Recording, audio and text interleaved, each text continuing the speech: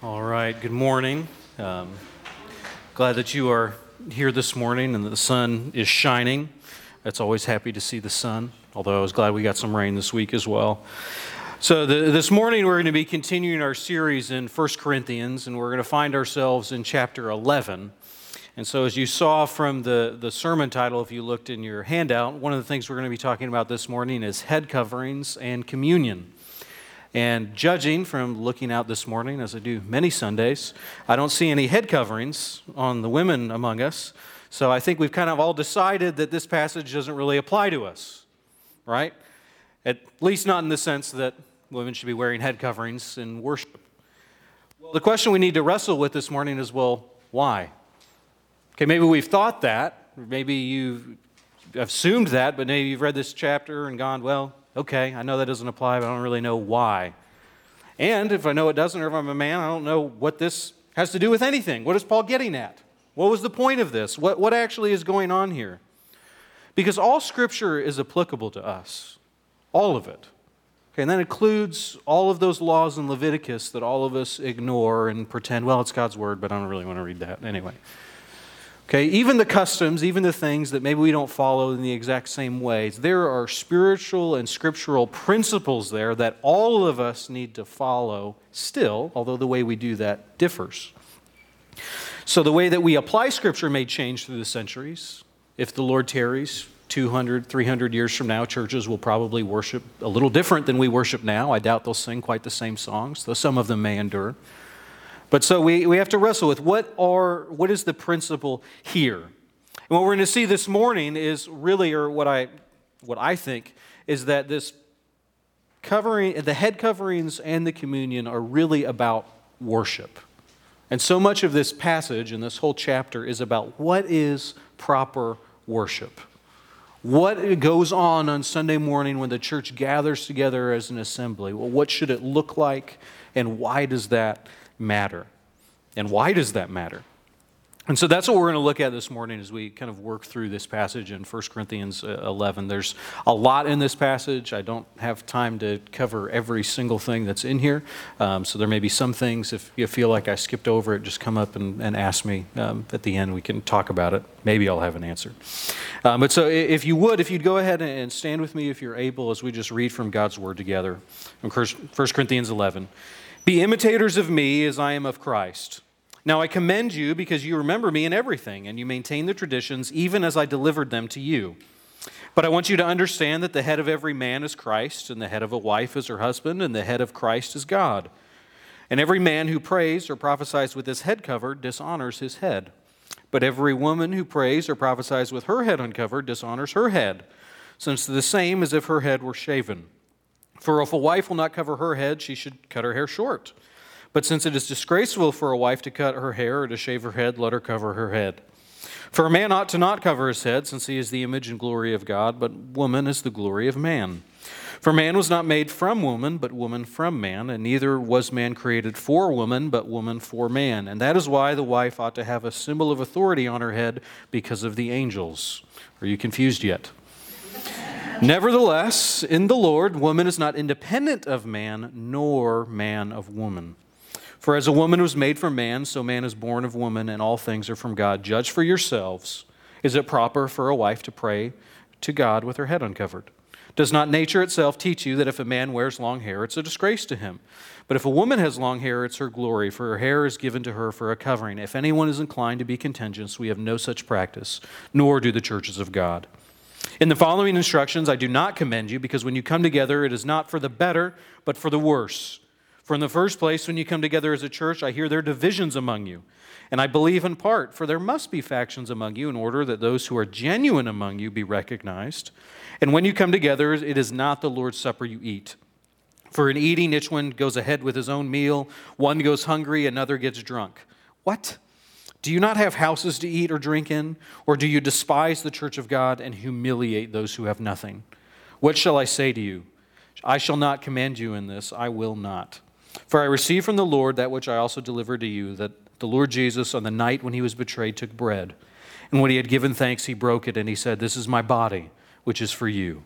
Do this in remembrance of me." And in the same way, he also took the cup after the supper and said, "This cup is the new covenant in my blood. Do this as often as you drink it in remembrance of me. For as often as you eat this bread and drink this cup, you proclaim the Lord's death until he comes. For whoever, therefore, eats the bread or drinks the cup of the Lord in an unworthy manner will be guilty concerning the body and blood of the Lord. Let a person examine himself then, and so eat of the bread and drink of the cup. For anyone who eats and drinks without discerning the body eats and drinks judgment on himself. And that is why many of you are weak and ill, and some have died. But if we judge ourselves truly, we will not be judged. But when we are judged by the Lord, we are disciplined so that we may not be condemned along with the world. So then, my brothers, when you come together to eat, wait for one another. If anyone is hungry, let him eat at home, so that when you come together, it will not be for judgment. About the other things, I will give direction when I come." Grass withers and the flower fades, but God's word stands forever. Let's pray. Lord, I just ask that you would come and illuminate your word. Lord, there are passages of Scripture that are easier for us to understand, harder for us to apply, and there are some passages that just make us scratch our heads, like this morning. Lord, I pray for your grace with me. I pray for your grace with us. Would you open our ears? Would you open our eyes? Would your Holy Spirit move and make your word make sense in a way that only you can? And we pray this in your holy and precious name. Amen. You can be seated. So point number one, if you're taking notes, is that proper worship is Christ-centered.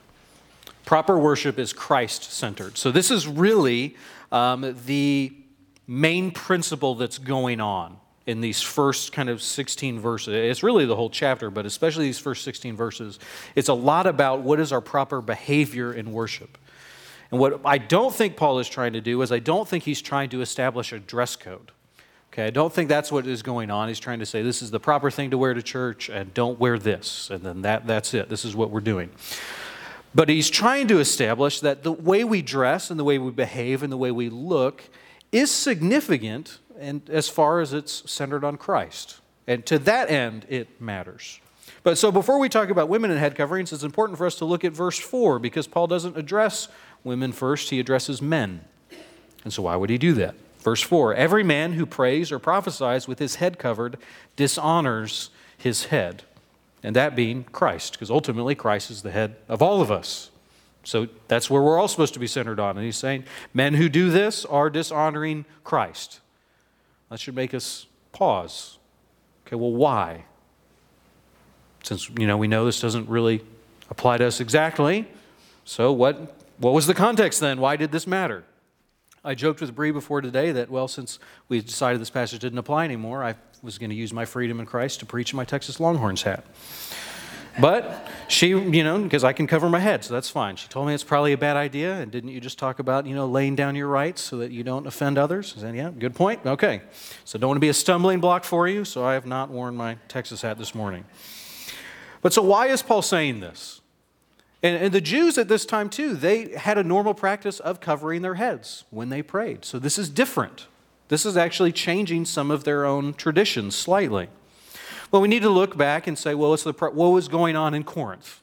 What was going on at this point in time? And what would happen, so we would see, is that during the pagan ceremonies and all of these temples that are all over the place, where they're making all of these sacrifices to idols, what would happen is the men who would be performing these, the priests, before they would begin, would take their toga and lift it up over their head and cover their head.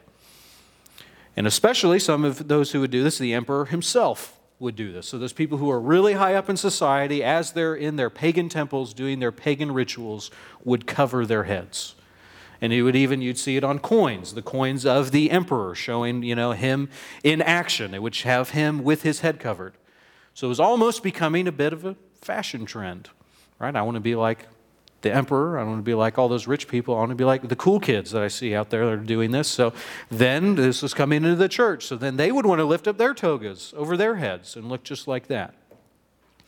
And Paul wants them to knock this off. Okay, and he's doing this primarily because I think what Paul is trying to say is, guys, your worship should not look like what's going on in those pagan temples.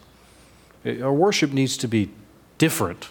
People shouldn't come in and think, oh yeah, this is just like, the temple to whatever that I was just at. Perfect. So this is just another temple, just another thing. I get this. This is easy. I can do this.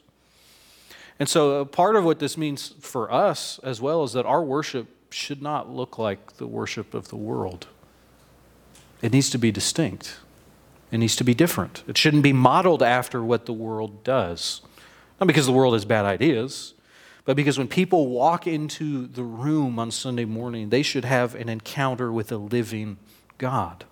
They should know that this is not what you are doing the rest of the week. This isn't just like a TED Talk. This isn't just like another concert or, some webinar where you've heard somebody talk or some, one of those people, a self-help guru.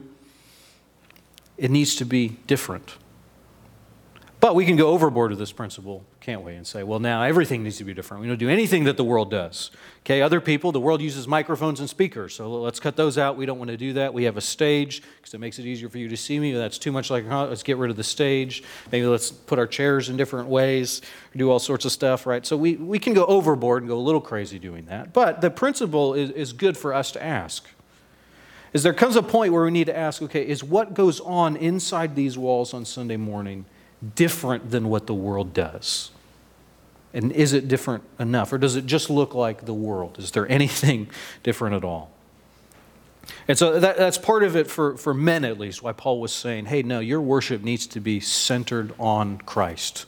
It doesn't need to be centered on looking like what the other people are doing in their temples. You need to worry about what you do in mine. And so that's for the men, but also, so what was going on with women in this culture at the time? Well, generally, in the case, most women wore veils or head coverings. Not quite like a burqa, but more of like a shawl, just kind of over the back of the head. And especially married women would be doing this, just to cover up their hair a little bit. And so the only people who wouldn't be wearing a head covering typically would be prostitutes. So prostitutes are not wearing head coverings, or those who were very shameful or sexually promiscuous, generally, is what was going on there. But another thing that would be happening here is if you went to somebody's house, you wouldn't be required to, wear a head covering in your own home, because it's your home. So especially the only people who have that really are the wealthy people. So wealthy women wouldn't have to wear a head covering in their home. And if you went to their home and you were a really good friend, then you also wouldn't have to wear a head covering. We're going to come back to that in just a second. But so normally what's happening is that married people wear head coverings. This isn't just believers, it's just average, this is the culture. This is kind of what everybody does. So to not wear it is weird. To not wear it is really kind of shameful, which is why so much of what he talks about if you don't want to wear that, then cut your hair. Well, you're not going to do that because that's disgraceful, kind of in 6. So he's talking about this is the way the culture looks at this point. But so what's going on inside the church walls is a little different than what's going on outside of them. We just spent all these chapters talking about Christian freedom, right? And so we can disagree, we can do things differently, but we're also set free from the law. And so what's partly, I think, going on is there are some in Corinth who are saying, hey, we've been set free. I don't have to follow what the culture does. And Paul has told us all about how we're all equal. There's no man or woman or Greek or Gentile or slave or free. We're all equal there. So I don't need to wear a head covering. So I'm going to take it off. And I'm just going to look like everybody else. And so they're doing this. And you see this in verse 5, particularly when Paul is saying, well, every woman who prays or prophesies with her head uncovered dishonors her head. It's easy to skip past something real quick. This is saying that there are women in the church who are praying and prophesying in the assembly on Sunday morning. They are participating in a unique way that no one else is doing in other temples. So this is radical. This is different. Now we can, wonder, well, what does prophesying here mean? Is that the same as preaching? Some like to do that. I think many like to do that because they don't like to wrestle with what in the world is prophecy, because there's a lot of prophecy that seems to go on, and we don't do that very much anymore. So we just say prophecy equals preaching, and we kind of move on. I don't think we can do that, but at least what I think is going on here is there is some way that women are praying aloud and are speaking aloud in a way that is intelligible about God and about His Word and what it has to say, in some form or fashion. I don't exactly know how or what. I'm still wrestling with that. But what this means is the women are doing this, and so this is radical, right? So they're already, Paul in the Bible is breaking some cultural boundaries. But now he's saying, hey, look, we're going a little too far here. Because what you're doing now, it's not just being Christ-centered, it's actually distracting a little bit from the gospel. So your second kind of blank underneath this point of how our proper worship is Christ-centered is that our worship should be distinct from the world, but it shouldn't be unnecessarily offensive. Okay, so our worship should be distinct from the world. It needs to be different, right? So it's got to look different than everything else, but it shouldn't be unnecessarily offensive. And I put unnecessarily there because there are things about our worship that are offensive. Okay, saying, hey, everyone here on earth is sinful and deserving of hell and punishment forever and all eternity. That is offensive. And hey, there's nothing you can do to get out of that. That's also offensive. So because the gospel is offensive enough, we don't want to make our own behavior more offensive if we don't need to. And that's what Paul is saying y'all are doing. Or here's a more modern version of this. What's happening when you go in is people are walking into the church and seeing women without head coverings and going, what's going on here? This looks shady. Did I enter in some kind of weird sexual thing? I don't like what's going on here. This is offensive. Modern view of this, if we all came into this room and those of us who are married just took off our wedding rings and put them in our pockets when we came in, it would make people go, what are you doing? Well, in Christ, there's no distinction. There's no marriage in heaven either, so we're just going to go ahead and take off our wedding rings, kind of remind us of that. That kind of seems weird. Why? I don't, it's that kind of thing. They're similar. It's the best example of it I could come up with, at least. And so Paul is saying that y'all doing this is making it more difficult for people to hear the gospel. You're putting up another barrier by embracing this. And also, going back, I mentioned rich women, right, wouldn't have to wear a head covering in their home. And at this point, the church often would meet in big homes, usually owned by some of the few in the church who are rich. And so their friends, the friends of the woman who owned the home, wouldn't have to wear a head covering. Okay, now what is that doing if you come into the church? And now you see, well, here's those women over there, and they're not wearing head coverings. They're very distinct, different, but I'm not really her friend, so I'm going to have to sit over here. And I'm going to have to keep my head covering on. Now you're creating divisions, which is what Paul, right after this, starts to hack at them for having divisions. And he's hacked at them before for having all sorts of divisions and factions. And this is just, I think, another reason. I think kind of both of these are there, but that's another reason that Paul is telling them they need to all be just wearing head coverings because they're distracting from the gospel. They're distracting from their unity for what they're there for. And there's this super strange phrase in verse 10. Where Paul says, that's why a wife ought to have a symbol of authority on her head because of the angels. Okay, and especially that last phrase there, because of the angels. That's why even as I read it, I was like, are you confused? Because what does that mean, Paul? And what I've discovered, because I've got a bunch of commentaries I've studied and wrestled with this passage, is almost every commentary I had a different idea of what that phrase, because of the angels, meant. All of them were like, nobody really knows. We're all kind of guessing. Here's my guess. Here's what I think. And all of them had a different opinion. So that's comforting a little bit that there are some things in Scripture that all of us are just going to wrestle with and not fully know. But so you're going to get my opinion now, my interpretation, okay? And you're welcome to disagree with me. You're welcome to come up with something different. That's fine. But what I think is happening here, the best thing that I can come up with why this matters, is because Paul is so focused on their worship and their behavior in worship, especially as it comes into communion and the Lord's Supper. I think what he's saying is not that this has something to do with how the angels dress and their hierarchy or whatever. I think it's because angels are present in our worship. Okay, that's also offensive and weird, right? We don't like to talk about demons and angels because we don't want to be weird, but hey, we believe in angels, right? We believe in demons. We believe there's spiritual warfare going on. We believe there's a spiritual realm we can't see where they're acting and moving. And I think at least some of this is, hey, when we come on Sunday morning and we gather and we sing and we are centered on Jesus and Christ, there are angels who are here with us to worship with Him. And so what he is saying is, hey, there are angels showing up in your worship, so you guys should behave rightly, right? If an angel showed up, if I told you, hey, next week, God rang me up and He told me He was going to send a couple angels to come visit our worship for us. Okay, we'd all probably act a little differently, right? We might make sure we got here really early. We might wear a little different clothes maybe than we normally wear. We might make sure I'm going to really read the passage ahead of time this week, or I'm going to say, we would act differently because they're here, right? We would sit up a little straighter because I don't know if He's looking at me or what's going on. And so I think that's at least part of what Paul is saying here, is that we need to be on our best behavior in worship, and our worship should be centered on Jesus. And now the application of this, I think it goes far beyond, well, what should women wear on their heads? I think it applies to what is everything that we do in our worship, men and women, is we need to partly ask ourselves, well, how can we make our worship not unnecessarily offensive, which that's easier. I don't think there's things that we're doing that would push people off, at least in the way we dress, because our dress code changes. But he's really just saying, we need to match the culture that we're in. Okay, what is normal and what people expect, don't make it weirder. Okay, if we read this and decided, you know what, we all need to just dress to the nines, and so I'm going to start wearing a suit every Sunday with a tie, and I expect all men to have suits and ties, and women to be dressed in your very best gowns that you have. In fact, ball gowns, because we're just going to go, angels are coming, so we got to be, as fancy as we can get. Okay, then how is a visitor going to feel when they come in and see, wow, everyone's wearing ball gowns and suits. Ugh, I'm just going to go back to my car. I don't think I fit in here.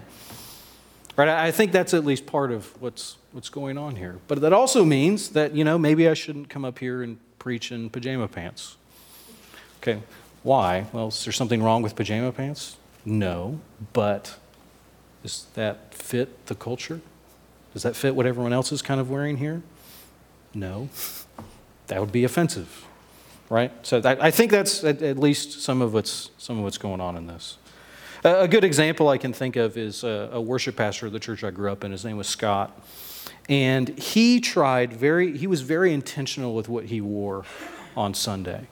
And I remember him talking about this because, he's a worship guy and he was really into music before. He wrote his own songs and stuff, so he's kind of in that world.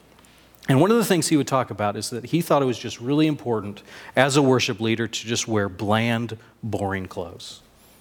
To just be boring, to not wear his coolest shirt, to not wear his nicest jeans. And he also thought, I need to make sure I'm just going to keep my beard shorter than I want it to be, even though I'd prefer to grow it out. And he just wanted to do everything he could do so that he could just be invisible as he was up here. Because he didn't want to distract anybody from Jesus. Because his focus was, well, we're here to be centered on Jesus, so if I'm wearing my Hawaiian shirt and I've got my really big beard and my awesome glasses, people are going to think, wow, Scott looks pretty cool. Or they're going to think, wow, Scott looks dumb. And they're not going to be thinking about Jesus and what we should be doing. And so I think that's a helpful thing for us, not just how we dress, not just how I dress when I come up here, but to remember for all of us that the way that we act and even what we wear is significant. Not because these clothes matter, but because our heart matters. And are we coming in on Sunday and are we centered on Jesus and what Jesus wants and what honors Jesus and how we can help each other worship Jesus? Or are we just centered on ourselves? So that's my best shot at head coverings. There's plenty in there I didn't tackle, but so if you got more questions, come and ask me later. But so let's turn our attention to communion now. And really, I think where the first part with head coverings is kind of about proper behavior, I think communion, a lot of this is about having a proper attitude. And so point number 2 is that proper worship takes preparation. That proper worship takes preparation. So it's helpful to talk a little bit about what is communion? What does that mean? Or communion, the Lord's Supper, the Eucharist, there's all sorts of words that we can use to talk about this. And a good definition of communion, or a way to think about it, is that communion is just a way that we remember and we proclaim Christ's death. And I'm taking that from verse 26, where as often as we eat this bread and we drink this cup, we are proclaiming the Lord's death. So we remember it, we reflect on it, and then somehow in doing it, we are also preaching it, not just to ourselves, but to the world. And in this passage, what we have here is this sometimes is referred to as the words of institution. And this comes from 23, where Paul is saying, for I received from the Lord what I also delivered to you. And then he goes on. And I wonder, well, when we've practiced communion, why am I reading this passage? Does it sound familiar? Because it's the one I read every time. It's the one many churches read every time, almost all of them. Some will read different ones every now and then. Well, it's because Paul said, hey, so what Jesus told us to do when we practice communion, so here's what he told me. So let's just say these words. So I think it's helpful to just go with what Jesus said. But so that's why I read it.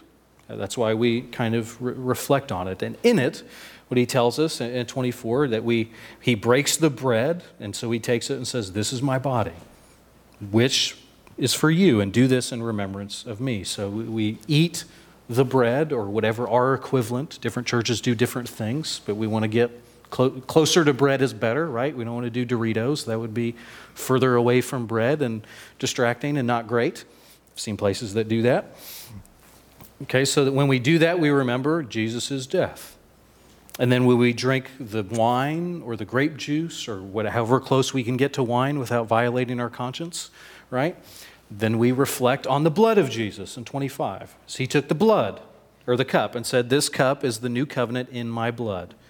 Do this.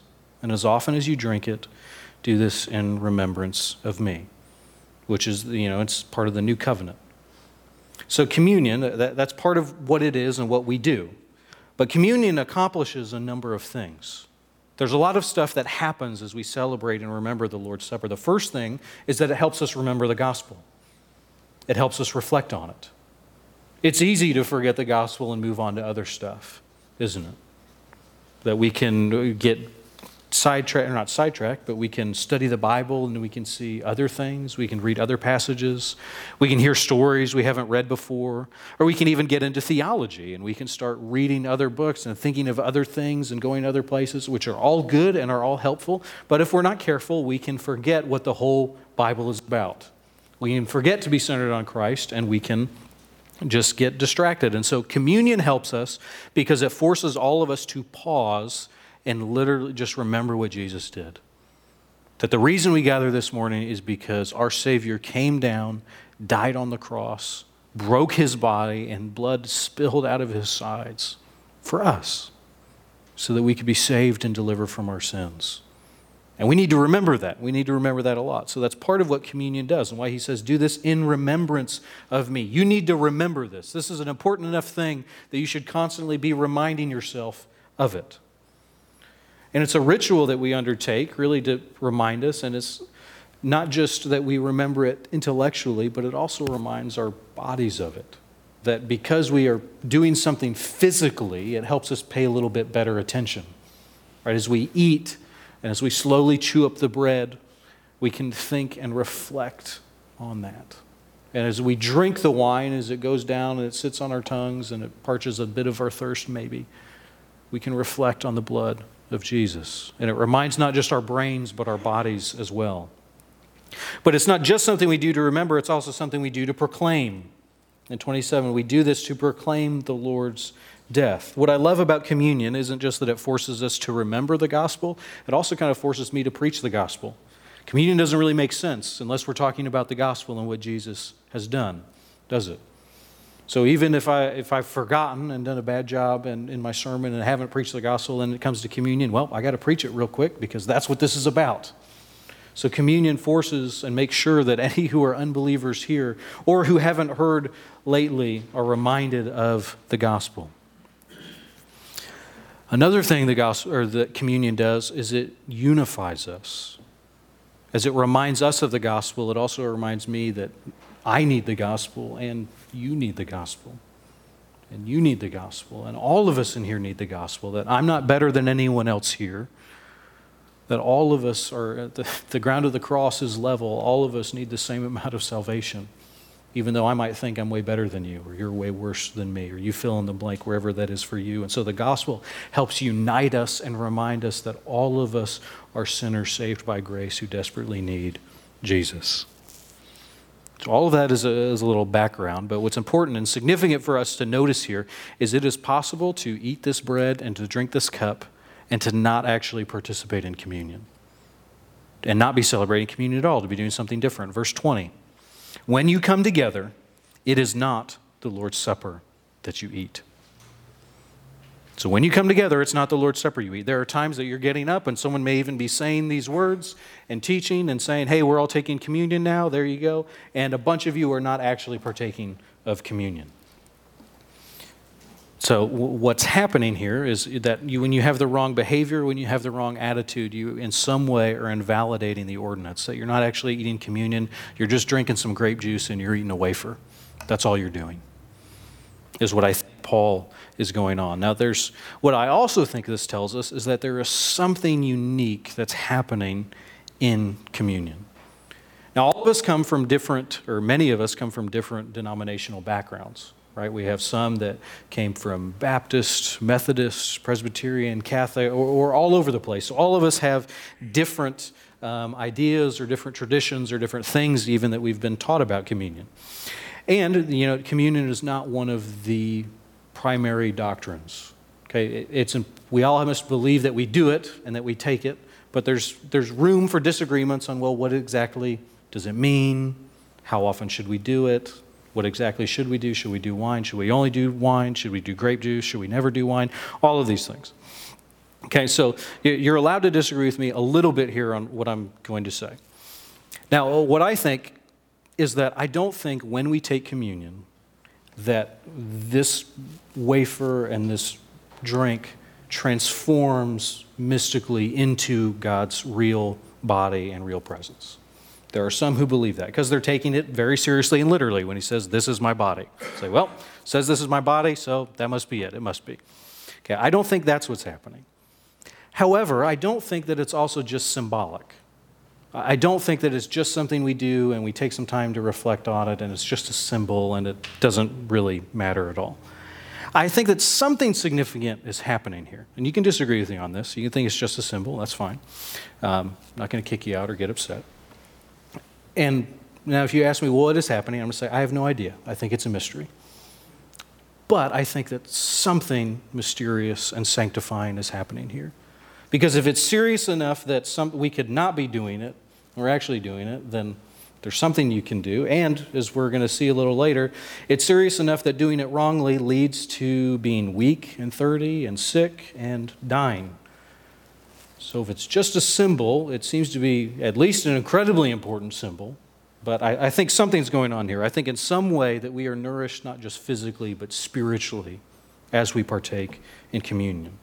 And I think that proclaiming the gospel and remembering the gospel is not just good for our brains and our souls, but I think when we do it, it somehow spiritually nourishes us. Again, how exactly? I don't know. It's a mystery. But that's what I think. But now what we see is what's going on here. And what's going on is they are not doing this correctly. Right? So they have in 21, they're not really celebrating communion because in eating, each one goes ahead with his own meal. One goes hungry and another gets drunk. He says, what? Don't you have houses to eat in or drink in? Why are you despising the church of God or humiliating those who have nothing? So what's happening is that at this point, the church would not provide really the bread or the wine, but you would also kind of bring it yourself. You'd bring your own communion. So those who are rich would bring lots of food. They'd bring their T-bone steaks. They'd bring a really big bottle of wine. And those who were poor would bring what they had, which was not much. And so while the poor are lucky to get some nibbles of bread and maybe someone will let them borrow that and a sip of something else, the rich there are maybe they are literally getting drunk, or it's just saying, hey, some people are literally here starving and you are over here gorging yourself on everything that you've brought. And what that is doing is it is despising God and humiliating the poor. You're taking something in communion that's supposed to be unifying and you're dividing the church. You're increasing these divisions. So no, our communions, I don't think can be described quite as a physical feast, right? We don't do that exactly the same way. But how does this apply? What's the spiritual principle here? Well, here's what I think part of this means is Sunday morning is not about you. Sunday morning is not about me. It's not about you. It's not about what you want. It's not about what you like. It's really just about Jesus. And if there's something that you desperately want to experience on Sunday morning, like some of the people here really want to experience that T-bone steak and their bottle of wine and that other stuff that they have, okay, that's not about you. You do that somewhere else. So Paul says, you go eat in your own home. The stuff you want to do that's about you, you do that elsewhere. And then when you come together on Sunday, this is not about you. This is about Jesus. So what's another way that we can do this? Well, if it doesn't feel like worship to you, unless we sing your favorite song, or we sing a song that's fast enough, or the preacher preaches your favorite passage, or in one of your favorite styles, well, why don't you go ahead and do that before you come here then? Because you're welcome to. Okay, sing your favorite song, worship to God in the ones that you want to hear, or listen to a great sermon that's going to be exactly what you want, and then come here. Because what's going on here is not about you or what you want or what I want. It's about God. Our worship isn't about us. It's about Him. And so often our attitude is us-centered instead of God-centered. And we are worried about when we leave, well, did I get to consume what I wanted this morning? That's how we evaluate it. Oh, worship was great today. Why was it great today? Well, it was my favorite songs. That's why it was great, because I loved it. Or, the preaching was great because it really taught me something new, or I heard something, so that's what made it great. Well, it's the worship about Jesus. It's the preaching about Jesus. Was it biblical and doctrinal and good and honoring to Jesus? Okay, sounds like worship was good today. Well, that doesn't have anything to do with what I thought about it or how I feel. And what happens is when we have this selfish, us-centered attitude towards worship, we really divide God's people. And we destroy not just communion, but we harm worship itself. And this is the scary part of this part in communion of 29. For anyone who eats and drinks without discerning the body eats and drinks judgment on himself. And that's why some of you are weak and ill, and some have died. I was surprised in studying this how many people want to bend over backwards to say, well, that can't be what's actually happening here. God couldn't actually be causing people to be sick and bring death if they're not worshiping Him correctly on Sunday. And maybe it's something else, but no, I think that's probably actually it a little bit. So when we partake of communion, particularly in 29, anyone who eats or drinks without discerning or repenting, we're drinking judgment on ourselves. Now, this doesn't mean, I think, that we're definitely going to face sickness or death if we come in here on Sunday and are selfish or didn't wear the right kind of clothes or do what we were supposed to do. But what this does mean is that we need to prepare ourselves before we come to worship on Sunday. Excuse me. And this is part why some churches will not let anyone who's not a member of their church partake of communion, because they're trying to take this verse seriously. They're saying, well, we want to protect you because we know if you don't do this correctly, you're going to be in sin. So when we partake of communion, I say, hey, if you're not a believer in Jesus, please don't do this because it's bad for you. What this also means is that there are some Sundays that come for us, like this morning, this may be true for some of us, as we partake of communion, that you should not do it, that you should stop. Why? Because before we partake in worship and before we do communion, we need to make sure that our own heart is right. If we are filled with pride and anger, if we have been fighting in the parking lot and then we came through the door, so let's pretend everything's good and let's go. No, before you worship, you need to get right with God. You need to repent. You need to apologize. You need to humble yourselves and admit that something's wrong. So I'm saying that, or why the point is that our proper worship takes preparation, is because we should prepare before we come into God's house. Particularly, we should be repenting. That's the important part. And so our number 3 is church about me or about Jesus is really the question. Is Sunday about me or about Jesus? And that's a good thing to ask ourselves before we come into these doors. And it's another good thing to ask ourselves after we're in here, because our default setting is to be about ourselves. The person I care about most days is me. Well, because like Doug said last week, which I thought was funny as well, I live here. So I experience myself. I only think what I think and feel what I feel, so that's why I care a lot about what I think and what I feel, because that's me. And we run on autopilot. That's what we default to being about me, not to being about Jesus. So first, we need to check our own behavior, and we also got to check our attitude. Am I coming into church repentant? Am I coming in here humble? Am I coming in here admitting how much I need Jesus and His gospel? Or am I coming in here thinking, well, this better be how I want this to be today because it's about me and what I want? None of those things aren't important, but is it about me or is it about Jesus? And we have to be humble, and we have to admit that, because if the gospel is true, then all of us in this room are sinners deserving eternal punishment apart from God in hell for all eternity. That's what we deserve. That's fair. That's justice. That's not wrong. That's the rightest thing that ever could be. But Jesus came and paid the price for us and bore our penalty and our sin and the wrath of God on the cross so that all of us could be delivered and have new life. And not just so we can go to heaven one day, but so that all of our sins can be forgiven and we can be made into new people and united together as a church to worship our God forever, starting right now. So if that is true, we should enter into this room every Sunday repenting, every Sunday acknowledging of all the ways that I've failed since last Sunday, of all the things that I left thinking, oh, I'm going to do this now, I'm going to do this now, I'm going to read this now, and then we get here and think, oh, wow, I didn't do anything at all. I was way worse than I was last week. All the things we promised we should do indifferent. That our primary attitude every Sunday morning as believers should be one of repentance. It should be one of acknowledging the ways that we are sinners and have failed and so desperately need His grace. And so we do that first. And then as we partake of communion, we are reminded of His grace. And that even though we are such sinners and so full of all of our rebellion and junk, that He loves us and He forgives us. And He has forgiven us. And He washes us by His blood and makes us new. And when we refuse to do that, when we don't prepare, when we don't repent, this is why Paul warns us and says we're drinking judgment on ourselves.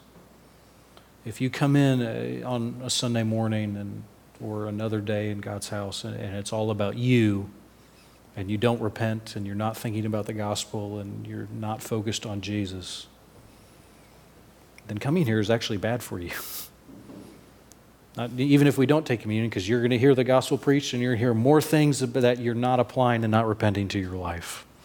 And so that's worse. Like God tells us in His word that to those who much is given, much is required, or if you hear more of God's word and then you don't obey it, that's not a good thing. So that's why our continual pattern, our attitude should be one of repenting. We should be continually repenting all the time, acknowledging how flawed we are, how sinful we are, how rebellious against God we are, how self-centered we are, even as we're singing a song that's not supposed to be about me, but is about Jesus, and I am just thinking about me instead of thinking about Jesus, because I'm not remembering, oh yeah, I'm not singing to myself, I'm supposed to be singing to Jesus. We need to be focused on our repentance, on our need for His grace and the fact that He gives it. So we're going to celebrate the Lord's Supper in just a few moments, and we're going to have a chance to practice this, just to practice repentance. Communion, I think, gives us a unique chance as before we partake it, as we have silence, to examine our own heart, to examine ourselves, to take some moments where we can repent of our sins and beg for His grace again because we still need it. And whether or not we practice communion every Sunday, because we don't every Sunday, we should still do that before we come in here. Or if we get in here and are forgotten, then I invite you, take a seat, take a knee, do whatever you have to do every Sunday to make sure that you repent of your sins and throw yourself at the grace of Jesus.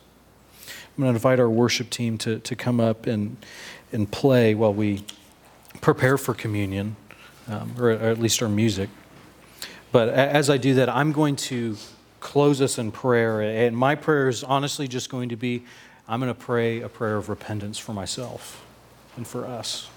So I'd invite you to pray with me. And then after I pray, as the music goes, take some moments and examine yourself. And throw yourself at the grace of Jesus. And if you don't have a communion cup already, throw your hand up so somebody can get that for you. Let's pray. Lord, I just ask for forgiveness this morning. Lord, I need you. We all desperately need you in your grace. Lord, I am such a chief of sinners. how even this morning and coming and preparing and knowing I'm going to preach and ask, and hey, is today about you or is today about Jesus, that there are places and things that I was just thinking and only focused on myself. Lord, forgive me for my self-centeredness. Lord, forgive me for my pride. Lord, forgive me for the way that I embrace and stoke divisions. Lord, forgive me for the ways that I do not care for the poor. Lord, forgive me for the ways that I don't pray when I should. Lord, forgive me of all the things that I do sinfully and don't care that you think they're wrong. And Lord, would you forgive me for all those things that I do and I don't even acknowledge as sin because I'm so blind. Lord, would you forgive and help us? Would you help me? Lord, repentance is a key part of the Christian life, and often I am not good at it. Would you help us and would you aid us in our repentance this morning? Would you examine our lives for us? Would you reveal things to us that we need to repent of? And Lord, would you just pour out your wondrous grace upon us? Just ask this in your holy and precious name. Praise God that it is well with our souls because of his body and blood that he shed for us. Hear this benediction from Hebrews. Now may the God of peace, who brought again from the dead our Lord Jesus, the great shepherd of the sheep, by the blood of the eternal covenant, equip you with everything good that you may do his will, working in us that which is pleasing in his sight through Jesus Christ, to whom be the glory forever and ever. Amen. God bless you. Have a great week.